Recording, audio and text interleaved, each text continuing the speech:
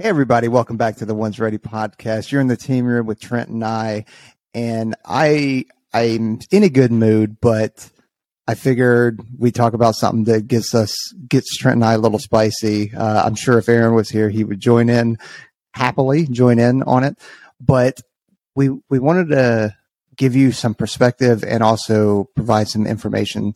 So, we actually had to Trent and I had to cut our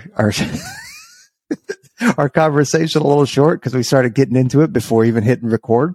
So, this at least initial topic, what I want to hit, Trent, is kind of, almost a message to cross trainees, give some examples of, for those new recruits that are sitting here going like, okay, well, I'll come in and I'll do a different job first, and then I'll cross train, which is a bad plan going in, unless, of course, there's some caveats to that, which we'll hit, but this is kind of more of straight to a cross training. So let me try and paint the picture of a situation that not that I have, but that somebody that has contacted me.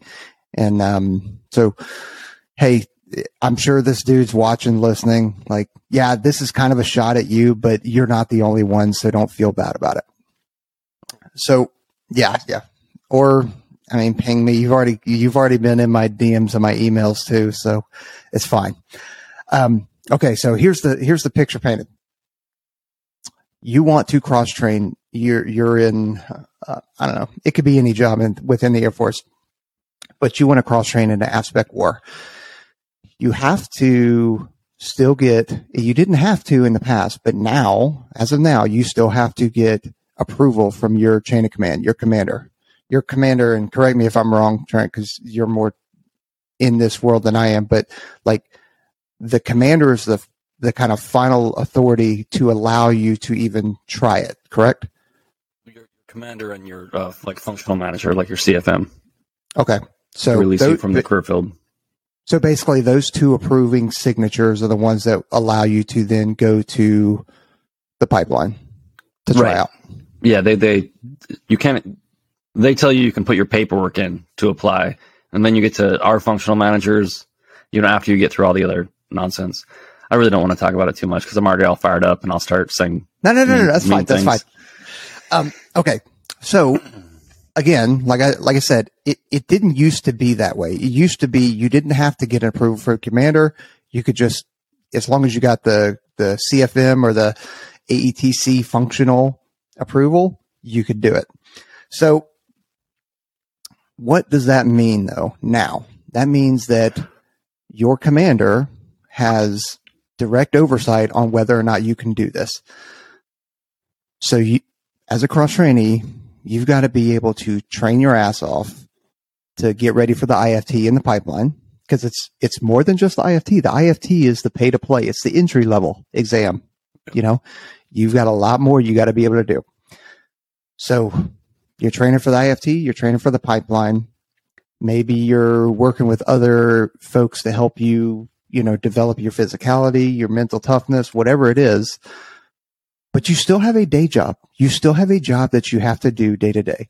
Whether you're an airman, you're an NCO, you still have, whether it's a 7 to 4 or a 9 to 5, whatever you want to call it, or if you're, maintenance or security forces, you're working 12-hour shifts.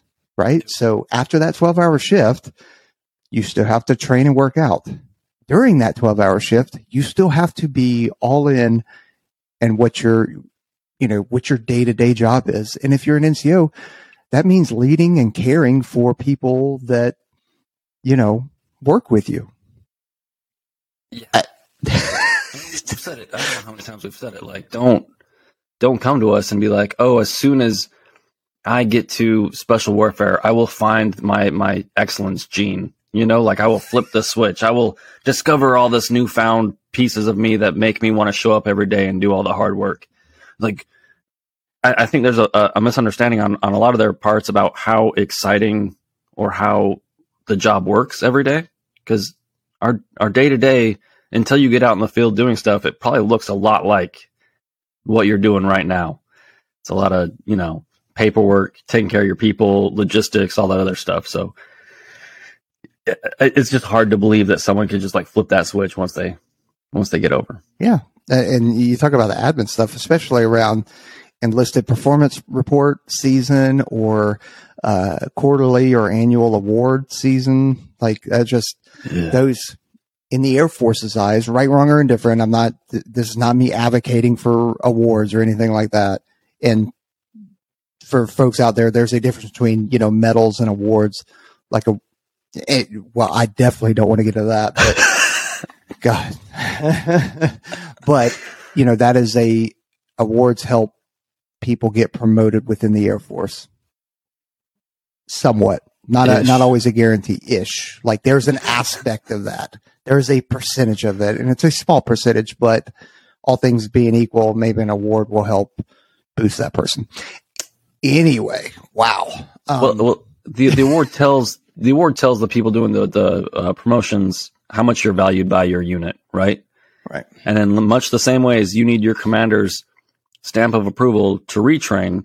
Like, do I think that your commander knows everything about you and is maybe the best person to judge you? No, but like your commander's talking to your chief, who's talking to your first sergeant, who's talking to your supervisor. In a perfect world, I'm not saying things don't go sideways sometimes. And I hate when we start recording, I start like thinking about both sides of it. And I'm like, well, I mean, what if the commander's like a real a-hole or something? Which happens. Yeah. But for the most part, if you're not getting a commander's recommendation for this,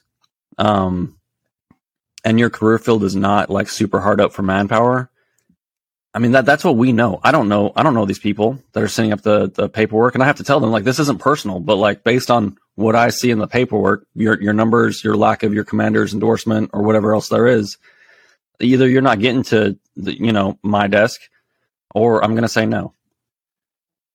Yeah. And it's going to be frustrating. It's frustrating for us because we need people. It's frustrating for the member because they obviously want to pursue something different, and they, maybe they have aspirations of doing this, or this is their dream job, or whatever it is. But all that to say, like all of that, what we're talking about to say, all that training that you do, all that extra work you put in does not mean that you can neglect your day-to-day job. Right. So when you submit a package and it has your CERF, which is basically your career data brief, everything about you on one sheet of paper, all your assignments, your education, your rank, your prior, at least the final score on your performance reports and all that kind of stuff. Then you submit, your prior performance reports and your Air Force PT scores and all that kind of stuff. Like all that goes to your commander and it gets denied. Right. So you send that to me, which is fine because I'll take a look at it. I will help out as much as I can. Just like we do this podcast. We're here to help. We're here to help the community. We're here to help you. I'll look at it. Okay. I really will. But when you admit to me that, hey, I kind of, maybe not willingly, but yeah, it was willingly neglected my day-to-day job as an NCO or an airman to train my ass off. Like, man, you got to be the whole package, right? And even in the performance reports, there were downgrades. On the front side, there were downgrades, and I'm like, oh no, man. Like, okay, so let me ask you then, since you see these, if there is somebody that gets commander's approval and their EPR shows up to you or Good or whoever, and it has downgrades on the front, like, is that a immediate showstopper, or are you just kind of like, okay, well? No, if they got all the approvals, then I'll probably call them about it. And I want to look at their other EPRs too. So if you're like across the board, marked all the way to the right, outstanding, like you don't have to get like the push statements and all that other stuff. And then there's 1 year, and maybe it's the last year that you got marked down. I'm going to have questions. I'm going to want to talk to you about it. But like there's weird things. So like the EPR system is so person based. So like, especially when we had like the 1 through 5 EPR system, like if I would have gotten paperwork and someone was marked as 4s for like 3 years in a row under a certain commander and under a certain command team, technically that person is above average. But compared to the rest of the Air Force, who marks almost everybody firewall 5s, all the way to the right, all the way down, it looks bad. But the Air Force was always trying to get everybody to understand that 3 was average, 4 was above average, and 5 was like exceptional, right? And so like you have to play those things, you have to take those things into consideration as we go through these like phases of commanders and people trying to like do things the quote unquote right way. And so it's not always that big of a deal. And it's just like when you look at like a 125 Alpha, right, from a kid that got eliminated years ago from the pipeline. And it's like, well, what happened? It's like, oh, well, I had like some discipline issues or this, that, or the other. And it's not that big of a deal. Like, I'm like, okay, it's not that big of a deal. But if you're failing to get your commander's recommendation out the door, though, because I ran into a similar problem a little bit ago where someone actually got their paperwork to me. It's a long story, but long story short, I ended up talking to their commander and their first sergeant. And they were like, well, we wouldn't have recommended this guy to begin with. And I was like, oh, okay. Like, and it's like, I have a certain amount of sympathy for the person trying to retrain. But like I said, like, I don't know you. Like, I get your EPR. I get to talk to your commanders. They have a lot more years than you do. Like, they're the ones with the authority. And I get that you want to do this, but like, I only have so much data. I only have so many resources to use up. I only have so many retraining slots. And it is what it is. But you kind of alluded to it right there.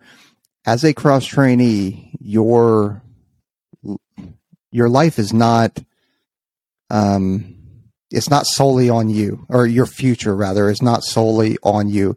It's mostly on you, but you still have to get your command team to approve it. You still got to get your functional to approve it, and so on. Whereas if you come in straight, like, this is mainly to the people going, I'll just go do something else and then I'll cross train. Like, it is never a guarantee. Never, because now you're relying on other people to say yes to your path. Whereas if you just come in and you just go ham at it, then you have a much better chance. At least you don't have, at least maybe not chance wise, but at least you don't have those other factors that could preclude you from trying out. Yeah. Yeah. Like I totally get someone that's like joining because of a medical thing. Like we've been talking about, like the eyes, right? Man, like if you join because you can't afford the eye surgery to get your eyes corrected, to get into special warfare, so you join the Air Force, and the Air Force is really good about it. You just, get your 5 level or whatever you got to do, your on a regular job, and get your eye surgery, recover from that, and then retrain. Yep. Like that makes a certain amount of sense to me. But like there's pros and cons. Like if you coming off the street, like you're gonna have to deal with like understanding how the Air Force does things and how the military does things. And that's that kind of stress and getting through that first and getting yelled at for the first time in your life, maybe. And then coming in as a little bit older, mature NCO, expectations are a little bit higher, but you do have to rely on a lot more people, just to get in the front door. And it's a little bit different. So, there's risk on both sides, I think, but the one's ready recommended way is to come in non-prior service and give the old college try. Right. Yeah. I mean, there's obviously not a one or a blanket statement. We've talked to people before that are, in a bad situation at home. Yeah. We've even talked to some homeless folks that just needed, like, I need something. So, they couldn't wait, hey, it was a 9-month wait to come in development and stuff like that. Or I could just go in pretty soon, get a job, get a place to live, and get a paycheck and food coming in, and then I'll cross train. Like, all those make sense. There's an unlimited amount of situations that make sense on you coming in just immediately and then cross training. So we're not saying don't do that. We're just saying, like, all things being equal and everything's right, don't plan to cross train if you don't have to. I remember, it's funny because the things you remember, like when we were early on doing the podcast, I remember we were talking about this, and I think you or Aaron was like, Trent, like, what would you do? And I was like, man, like, and I'm thinking to myself as like an 18-year-old kid, I'm like, I probably would have joined the Air Force first and retrained. Like, that probably would have my best chance for success. I remember you looked at me and you're like, why? That was like one of our first like on air almost disagreements. And I was like, I just don't think that at 18 I was, but it was like, so we've been talking about this stuff for a long time, but I think we found some nuance in it, but I think going in off the street, You know, like, why wouldn't you? Because then you still have the opportunity to retrain later, right? So at least you get the double shot at it. Yeah, exactly. So to wrap up the situation that I'm currently dealing with somebody, and trying to help them out. Like they want me to reach out to the commander and stuff like that, but I still need to have a conversation with him after looking at his his package and everything like that. But, we'll see. I don't want to say what we're going to talk about on here until I actually talk to him. But, you had mentioned that you had a very similar, well, not a similar, but a adjacent, situation that just happened. Yeah. Well, I just want to say with yours too, if that member, if he's trying to become like a combat controller and he wants to reach out to Chief Goot and be like, hey, can you like talk to my commander? And that way everybody can understand what the situation is, right? Because if it is a career field thing, then there's not much we can do about it, or we can try to go to bat and help them out if they have good numbers and all that other kind of stuff. But if your commander's just like, no, this dude's not the right person, it's going to be real hard. Yeah. Because then they're doing us a favor by not flipping the booger. Like I said, I don't know this guy, but like that's how we have to approach the situation. Yeah. With the other situation, it was different because the person,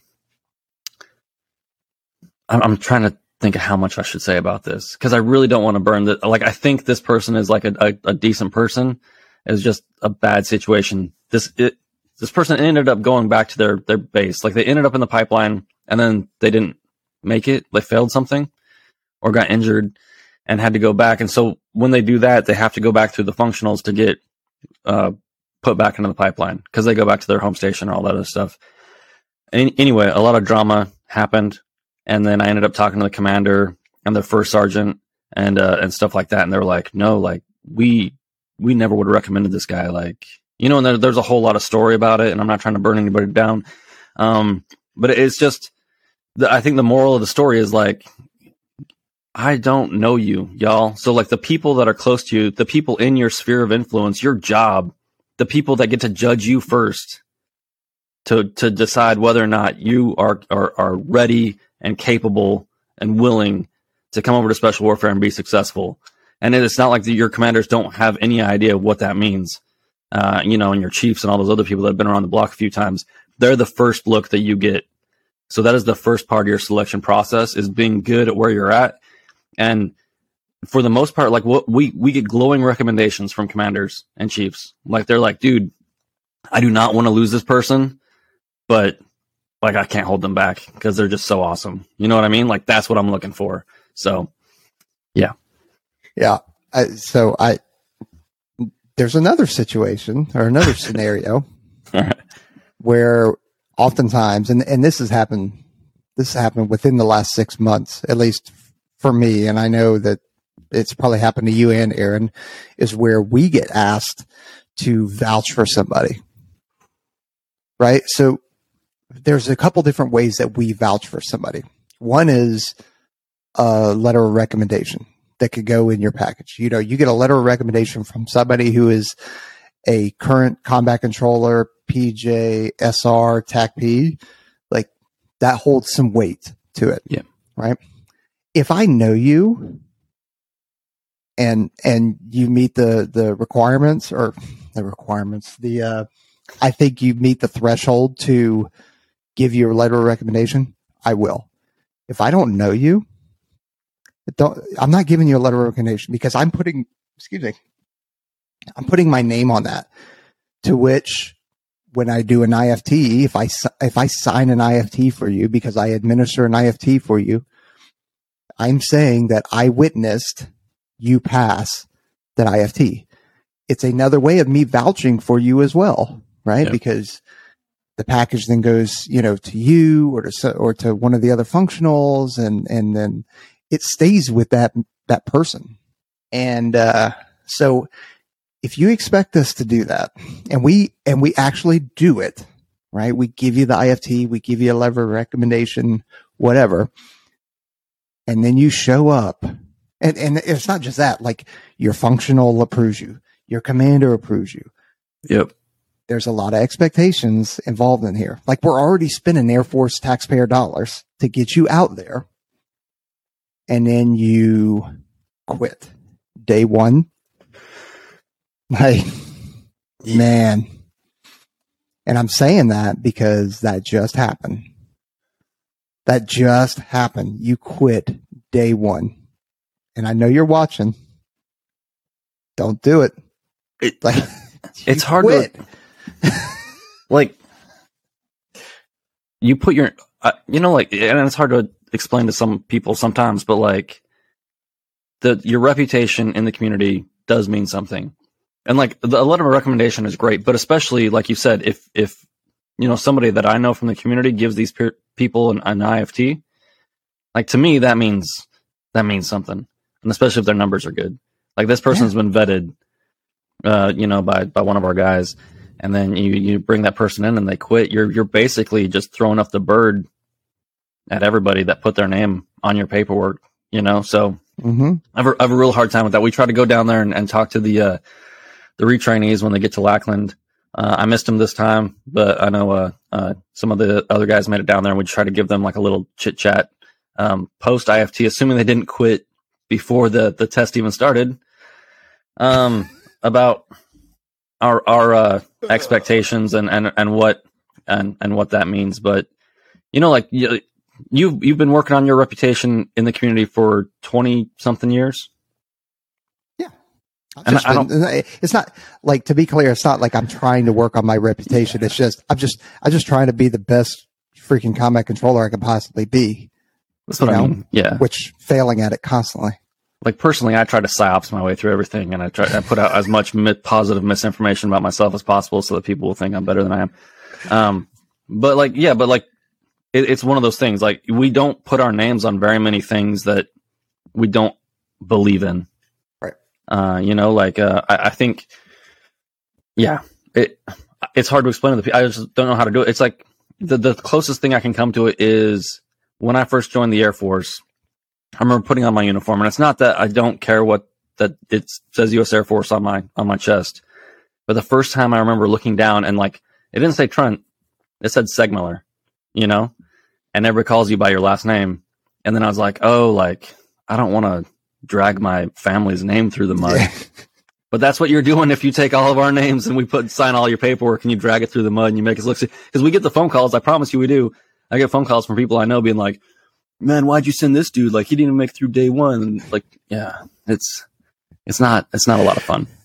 No, it's not. And that's like, we don't just do that for Aspect War. Like, I just made a call on Friday because one of my prior resource advisors, she's, and not just, I'm sorry, I made two, one for her and then another admin troop. Both of them want to come to Nellis. They've both applied for jobs. I know the chief there that is essentially the hiring authority. So I called them up and let them know, like, hey, here's a little bit about this person, just to, not to sway the system, but in a way is like, because when we receive that list of names that people that apply for the job, it's names. There's not a human factor behind it. So being able to talk to somebody who has firsthand experience with that person, like, hey, yeah, maybe you don't want this person, or maybe these are some of their strengths and their weaknesses, and maybe that's exactly what that unit needs. Or maybe that this person's just a rock star, and it's like, yeah, listen, I'm telling you, you want this person. Okay, cool. Yep. It's the same thing, cross-training in the special warfare. Yeah. Yeah. It's just a little closer to home. You know what I mean? Of course. I mean, dude, to quit before you even take the IFT when you show up to Lackland. Dude, that's when you have numerous people's names on it. Well, and maybe we should just put it out there, like the reality of the situation. Again, like, I get that you're a staff sergeant or a senior airman or sometimes even a tech sergeant, and you come over. You will be treated like a day one person, which is what you are. And I know it's not just them that have a hard time with it. I know some of the NPS folks come over and they also struggle with, being a nobody, essentially starting from -10. But I mean, that's what you're signing up for. You should embrace that. You know what I mean? Like, go sleep in the dorms with the folks. If you're an NCO, like, you should embrace the opportunity to positively affect some of these younger folks that are coming in off the street that just graduated from BMT. Listen to their silly BMT stories, like, share your experiences, help them out. That's what you're there for.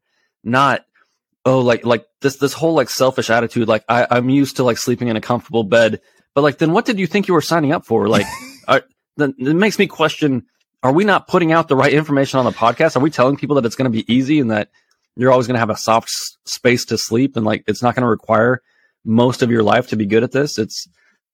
I'm ranting a little bit and I'm sorry, but like, no, go. I love it. It's really frustrating when people don't understand what they're getting themselves into. Like, it's going to suck, but like in the best possible way if you let it. And as soon as you stop feeling bad for yourself, then you'll find that positivity in that, pretty crappy environment that you find yourself in. I think you nailed it. The stop feeling sorry for yourself. Yeah. Like, you're not a victim. This is not happening to you. You need to happen to it. Okay. So instead of sleeping on that Tempur-Pedic when you're in certain parts of the freaking pipeline, you're sleeping on a cot or you're sleeping on the ground. If you're sleeping on a cot, you're lucky you even got a cot. Yeah. Shouldn't we? Like, hey, and you're in a controlled environment, right? Like, nothing is going to happen to you. Like, that's detrimental, bad, safety wise. You're in the most controlled safety environment with so many eyes on you. You're going to be just fine. Now, when you're out in the mountains of freaking whatever country and you could get snuck up on or something like that, like, okay, that's different. Yeah. Most of us sucked the absolute most or were the coldest we ever were actually out training or on an operation, not while in the pipeline. No. And you better get up for it because the pipeline is fun. It sucks, but if you embrace it and you happen to it instead of having a victim mentality, like, you're going to be just fine. Yeah. It's a great opportunity to push yourself, to see what you're actually capable of in a controlled environment. Like, when you're out there in the mountains or the deserts or wherever it is that, you find yourself later on, you need to be capable enough to do things pretty safe, because like, you don't want to hurt yourself accidentally and become a liability to your team. But like, while you're in that environment, you can get a lot closer to that edge comfortably and really show the people, who you are and what you're going to bring to the team. And you don't have to worry about anything else. You don't have to worry. Like you said, like, you don't have to worry about someone coming through your tent and just, shooting you or whatever. Yeah. I'm trying to be like overly dramatic about it, but yeah. Yeah. Well, you got anything else on that? Like, is there anything else that we need to hit on cross trainees in terms of packages or best practices or do's and don'ts, that kind of thing? I mean, the paperwork is the first selection. Don't forget, you're judged on your paperwork. So the first time I see your name, all I see is paper. So make sure it looks good. Make sure it makes sense. And then once you get there, there's people that care about your prior experiences, and those are probably the people that you're with on team. But everything else, just start out at day number 1 and be open to learning. And this is like a different topic. And I think this happened when I was senior NCOA, and I can't stop talking about people that are like, oh, I'm too old to learn or blah, blah, blah. Like, no. Like, I think that's the dumbest thing ever. Like, if you jump into the pipeline, open it up. Like, you can learn something from everyone. That includes like the 18-year-old kid that just graduated high school that's on your team. So having that open mindset and being ready to, put out is important. And no one cares about what you did when you were somewhere else. That's true. The paperwork wise, I'm glad you mentioned that, because that one person I was talking about, their paperwork, when they sent me their package, it's got their surf on the front, which is normal. That's what it should be. Yeah. And the EPRs or the enlisted performance reports were scanned back page first, then the front page, back page, front page. So it makes it difficult to read. And again, it's the first part of the selection. Like, everything's got to be scanned nice and clean as it can possibly be, aligned, not canted. You're trying, and it's not because, we're real queepy and we focus on admin, but you are trying to make it as easy as possible for the people that are reading your package. You don't want any kind of personal bias to go into that and go like, dude, this person didn't even take the time to make sure that it's readable. Like, cause it's so just smudged or the quality of the scan is terrible. But I don't think that's queepy. Like when if you're looking at a JM brief or mission planning and like the product that you're looking at, it just isn't easy to digest. If your north facing arrow isn't easy to find, like if you can tell that they just slapped everything together, like you're gonna either, if you're given that briefing, you're gonna get a lot more questions. And if you're receiving that briefing, you're gonna ask a lot more questions because you're like, what is going on? But if it looks clean, it's obviously they put some time into it and they know exactly what's going on and things are labeled the right way. That just, it increases the level of confidence that you have in that mission. And same with your paperwork when it gets to me for retraining. It increases the level of confidence. So that's what you're trying to do. Yeah, no doubt. Okay, well, before we hop on to another subject, make sure you guys check out eberlestock.com because they've got some phenomenal equipment when it comes to tech apparel and then training rucks. They've got hunting rucks, military rucks, and you can use those for training. They're really comfortable. You'll see a lot of team guys rolling with them. I know that like Rob just went out on a hunt. I'm not sure where he was. I think he was actually in Texas, but he sent us a couple selfies. He was wearing Eberle stock, so you could tell he's like, all right, he's going to be just fine. Probably helping out some bighorn sheep or something. I don't know. Shoot, I think they've got like socks and gloves and everything now. Like they've really upped their game. So everything you could possibly need for the outdoor life. Yep. And then make sure you hit them up. eberlestock.com. Promo code is OR10 and get you a discount. And then if you are training for the pipeline, whether you're a new recruit or a cross trainee, you can check out attackelite.com and use the promo code one's ready. Instead of going kind of piecemeal and shopping around to Amazon to get all these different fins, or hey, are these the right fins that I need? Are these the right diameter and texture of rope for tying knots? No need. You guys can go straight there. You can get a bundle package or you can go buy individual items. But it's funny. It actually is. I mean, I don't even know how to describe that rope. The rope, because it's climbing rope, but it's not real stiff, static climbing rope. Like it is a certain kind of climbing rope that makes it easier to tie knots, especially when wet. So we're not PJs here. Sorry. Yeah. It's rope. Oh, God. I'm sure Attackelite has carabiners and all that kind of stuff for you PJ nerds. But yeah. But anyway, check them out. Attackelite.com. Promo code one's ready. Get you a discount. So check them out on Instagram. Like when people make fun of people asking for like gear recommendations. Hey, what boots should I wear? Like that's like the big joke all the time. I mean, maybe hit them up because they're deep in the gear game. Yeah, they are. So one of the kind of other things, and again, it's probably second nature to us, but we get a lot of questions on it, and that would be kind of like the assignment process and assignment cycles, and neither one of us are experts on it because there are always things that are kind of little gotchas and surprises and stuff like that. But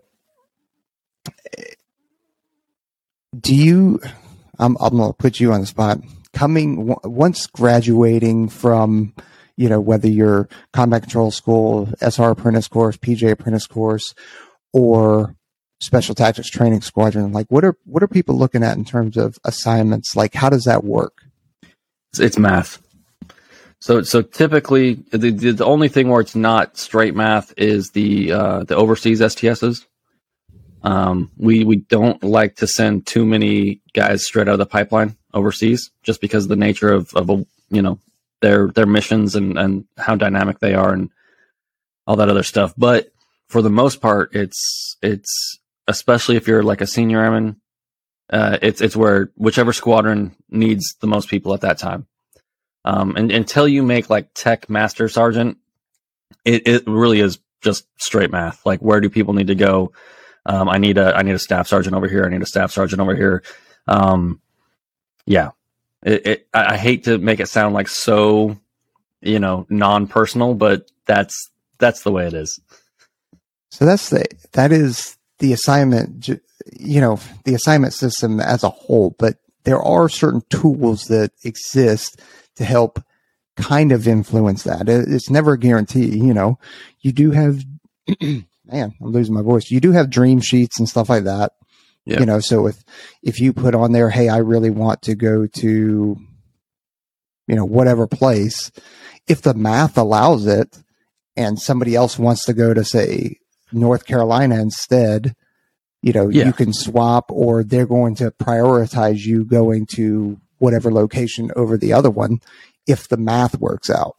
Yeah, and you can go on like a MyVector or Talent Marketplace, and every time there's like a new assignment cycle, you can go in there and volunteer for things, and also you can update your dream sheet and all those other things. So, if a tech sergeant position comes out, and you want to volunteer for it, and you're a staff sergeant, you can volunteer for it. You might get yelled at or whatever. But if there's like 0 tech sergeant volunteers, and there is a possibility that we'll pick you up as a high performing staff sergeant and put you in whatever position that we're advertising for during that cycle.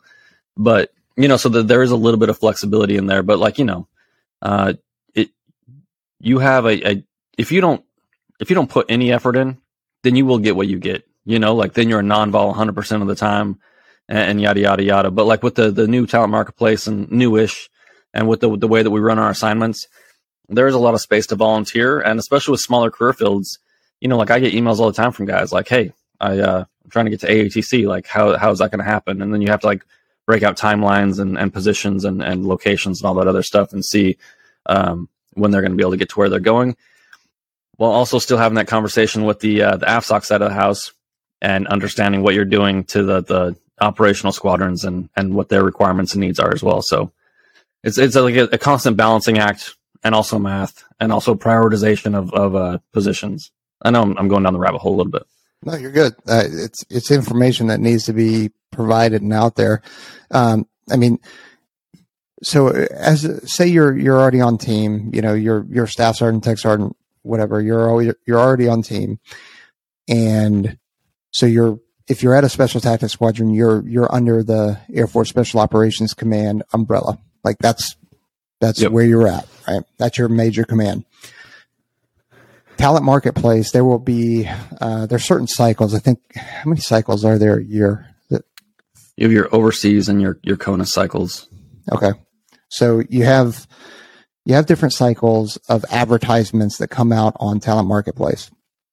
And each unit, if they have vacancies, will set an advertisement. It'll tell you what the Air Force specialty code is. It'll tell you what the rank requirement is. It'll also tell you if it can go one up or one down. And what that means is if the advertisement is for we'll just say a staff sergeant, one down means they can be a senior airman or they can be a tech, being the one up. So yep. They can advertise for it. And then once that advertisement closes out, the list gets sent to AFPC, or Air Force Personnel Command Center. Air Force Personnel Center. Yeah. And then they do a filter and a scrub just to make sure that there's no kind of gotchas in there.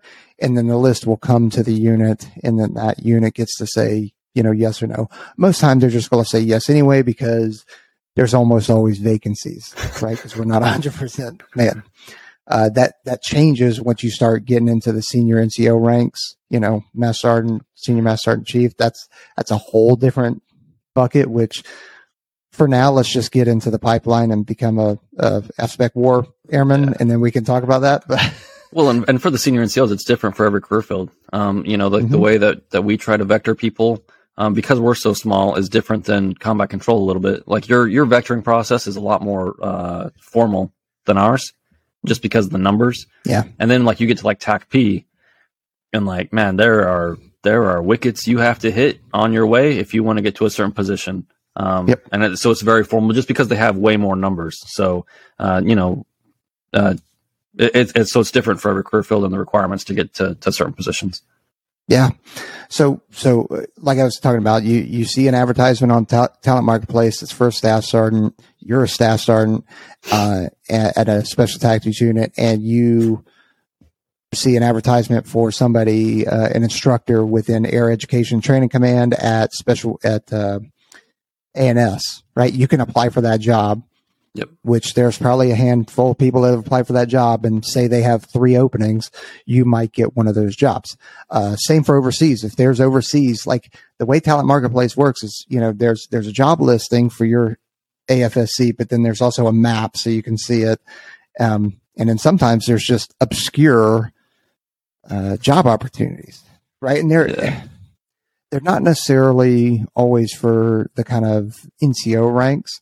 They are more for senior NCO, but there all of a sudden, hey, there's a position at Tampa, in Tampa Bay at SOCOM headquarters, or SOCCENT Special Operations Command Central, or maybe there's something in Stuttgart, Germany, or there's these really kind of cool little positions. Yours is one, like your position is one of those that's kind of obscure, doesn't come open because you're a 1 deep position.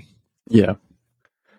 Yeah, I mean, there's a lot of interesting things out there you can get into, but like that's one of those things is finding stuff that the career field values, and being the right person for the job. So, I mean, look at TJ, who we just had on. Yeah, I mean, he's a legislative liaison in DC on Capitol Hill. Like, yeah, because he's TJ though. You know what I mean? Like, yeah, it's one of those things. And I do. Before I forget, I'm sorry. There's something else that happens. That there is a VML, a vulnerable movers list, that comes out, and so this process isn't like super new, but it is newer.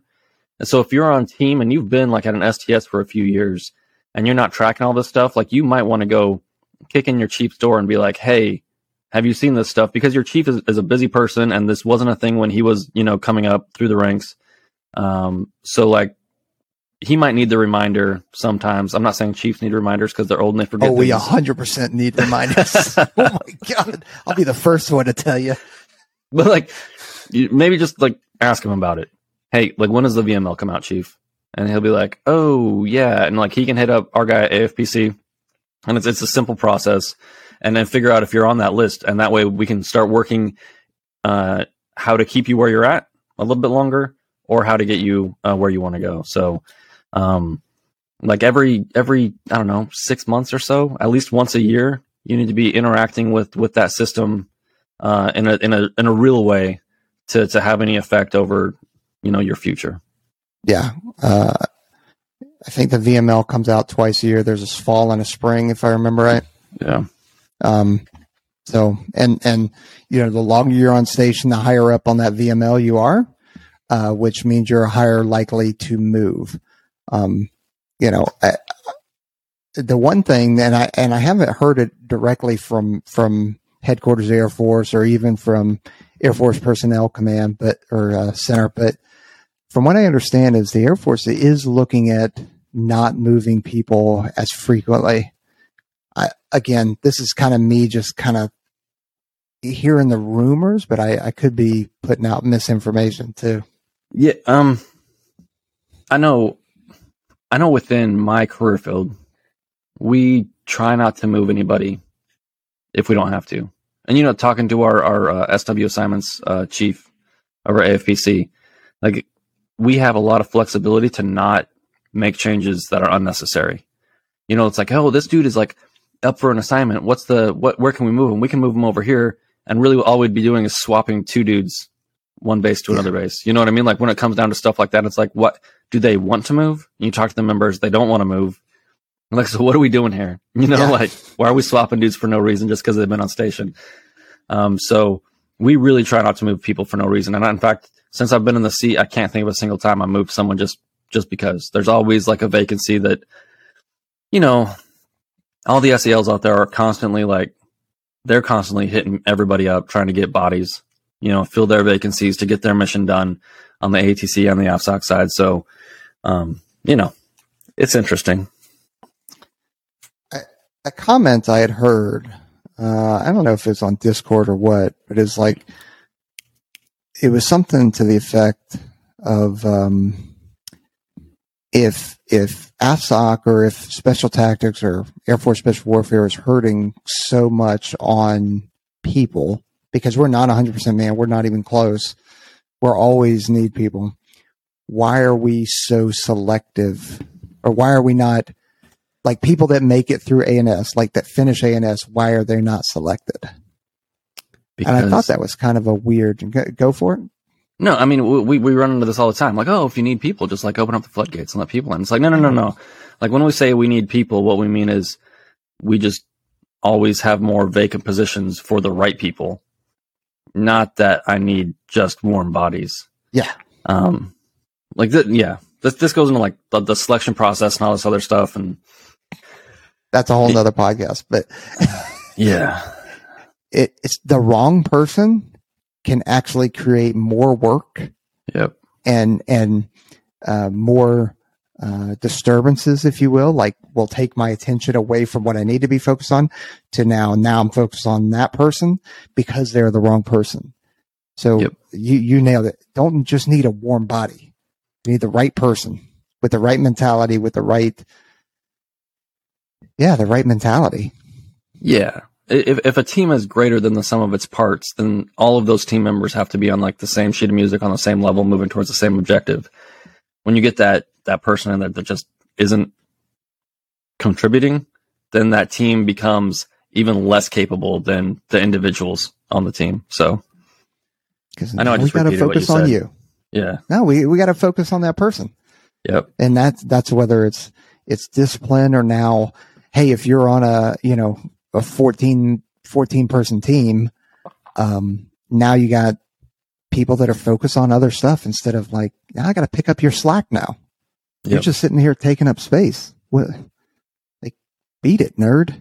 Like, yeah. I don't need you here. Yeah. If they're not there, the exact same amount of work needs to be done. And like, so it doesn't create that friction between teammates. Because like, if there's 6 of you and there's 8 people's worth of work to do, you're going to get it done. But like, if there's 10 of you and there's 10 people's worth of work, but 2 of those people don't do any work, then like, you're going to spend half of your energy just wanting to, beat the ever living crap out of these guys and go string them up in the, cage room or whatever. So that kind of, I've got I don't have a situation out here, but this is just credit to some of the folks that I work with right now. To give an example, right? The Air Force, believe it or not, has a lot of fat it could trim.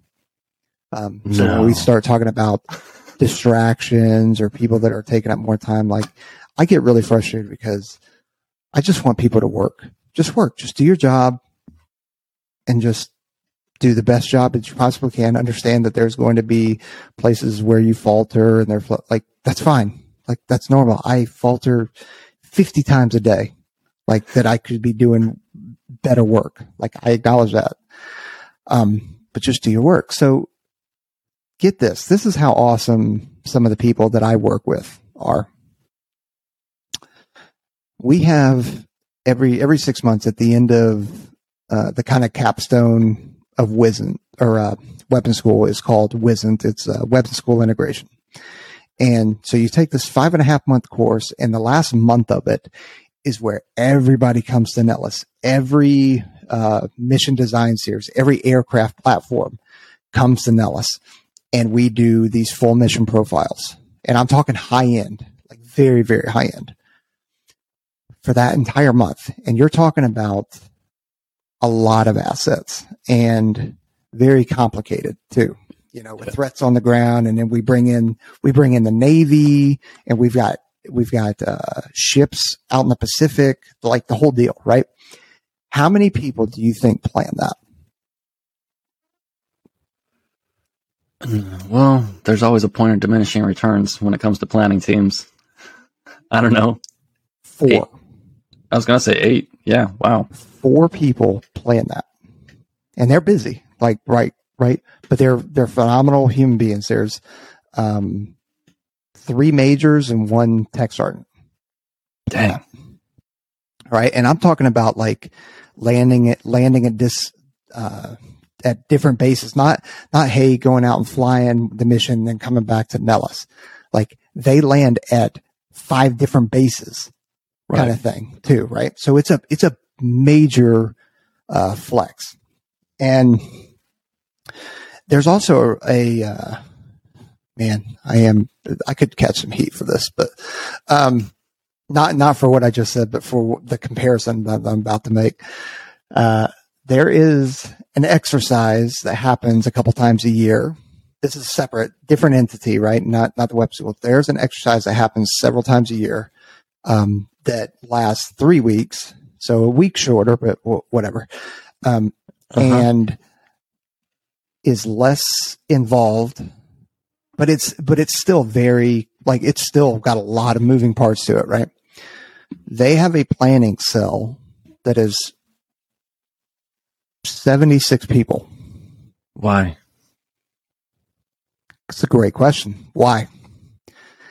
It took 4 people to plan that every 6 months. Now, granted, we only do it 2 a year. They do 3 or 4 times a year, right?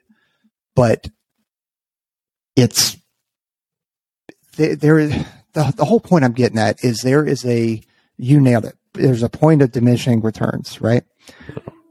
Having a lot of people can be good. But if I've got other people that now I got to focus my attention on them versus focus on planning this event or planning this month-long exercise, then like, man, you're taking up my bandwidth. 4 people, incredible Americans, right? Incredible airmen are planning all of this with the Navy and with Space Force and 76 struggle with it.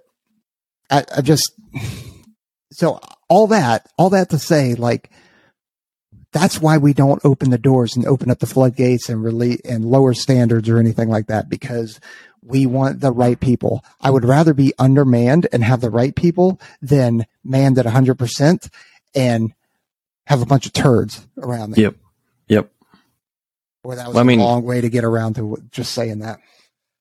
Yeah, but I mean, it's hard to explain until you've actually been on team, I think. Well, if you've ever been on a high performing team, regardless, you know, have I, or no, like if people out there ever have, like that's what we're looking for.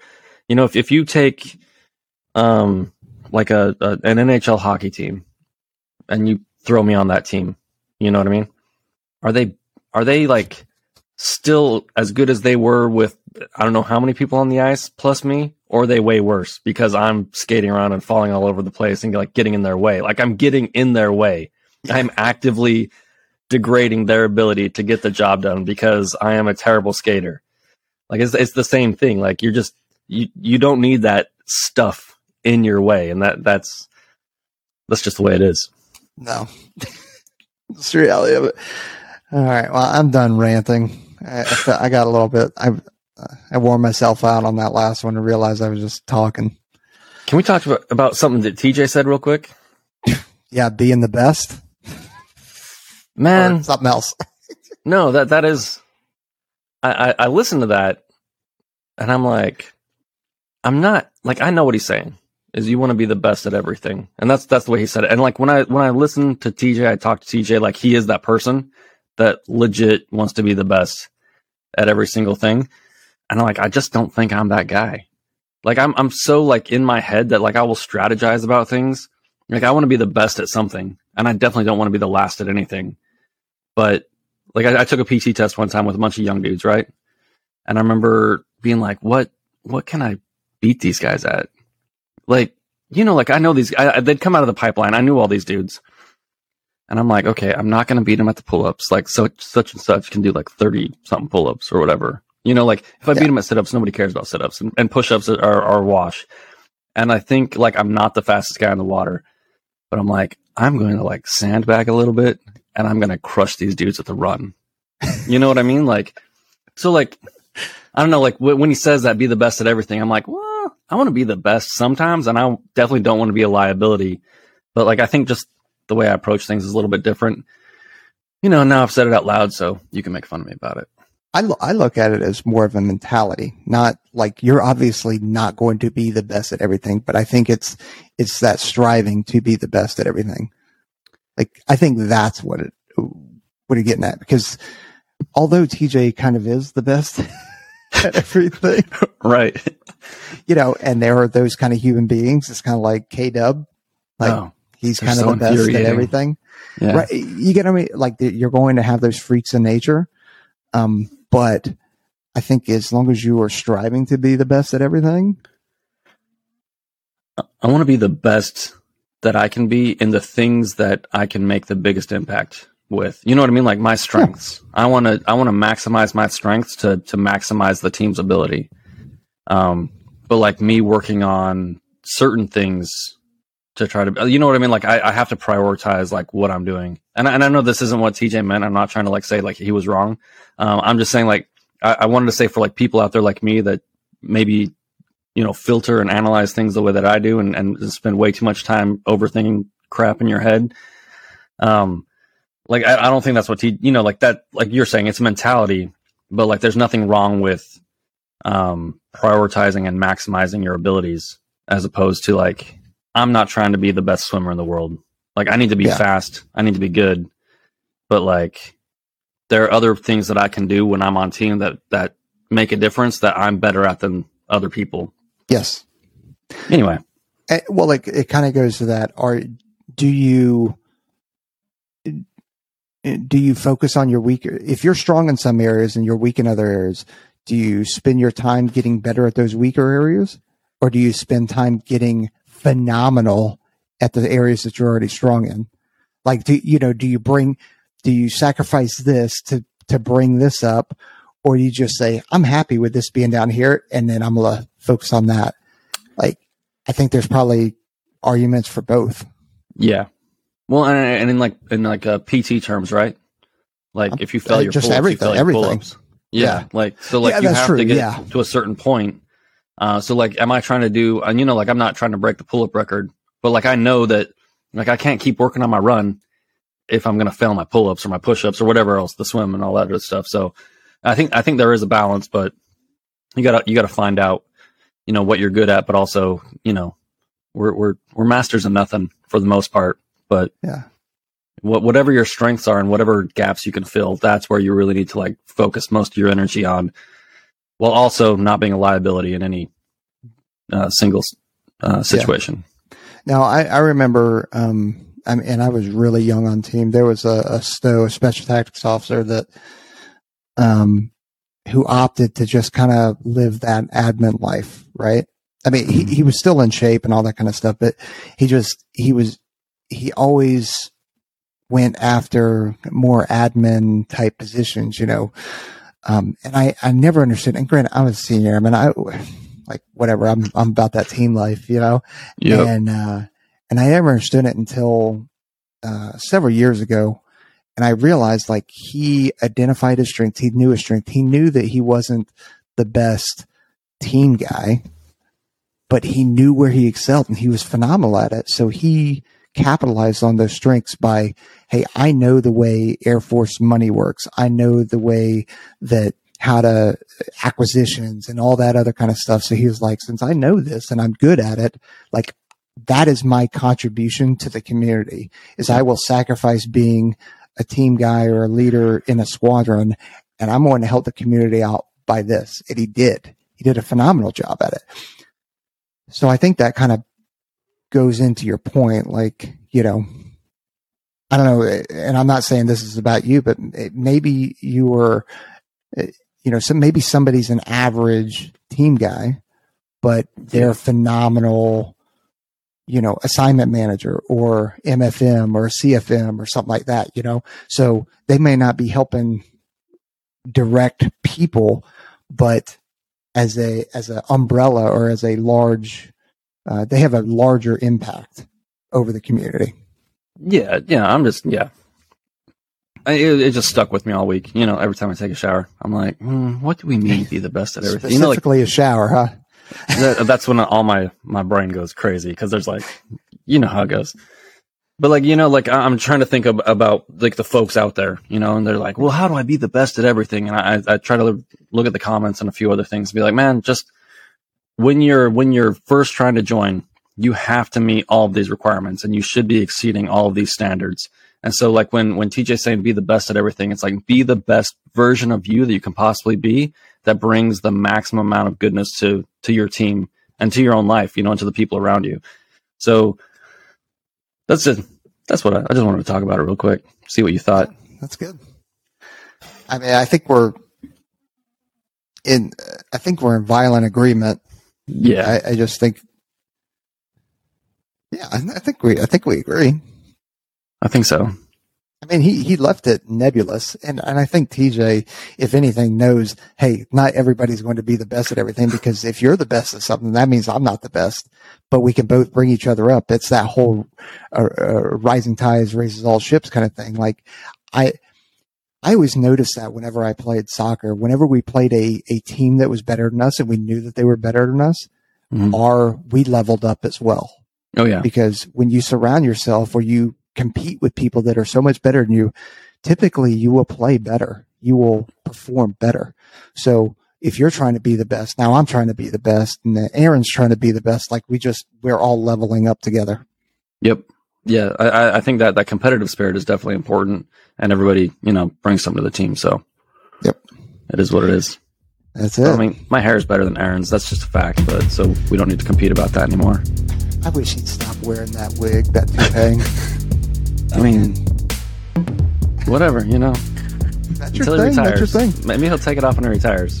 Yeah. The fact that he draws salt and pepper into that too, it's really bad. We'll put it in the shadow box. All right. Everybody out there, please like, subscribe, leave us comments, leave us some reviews. Hit us in the DMs if you have questions. And hopefully this helped. I know we kind of got a little ranty, but some of those things just got to get off the chest. If Aaron was here, we were asking to talk about something else and rant on something else. So we'll save that for another time. But I don't even have to say anything. You get Aaron ranting. I'm just going to sit here. You just sit here. Just sit there with your hair looking pretty. All right, everybody out here.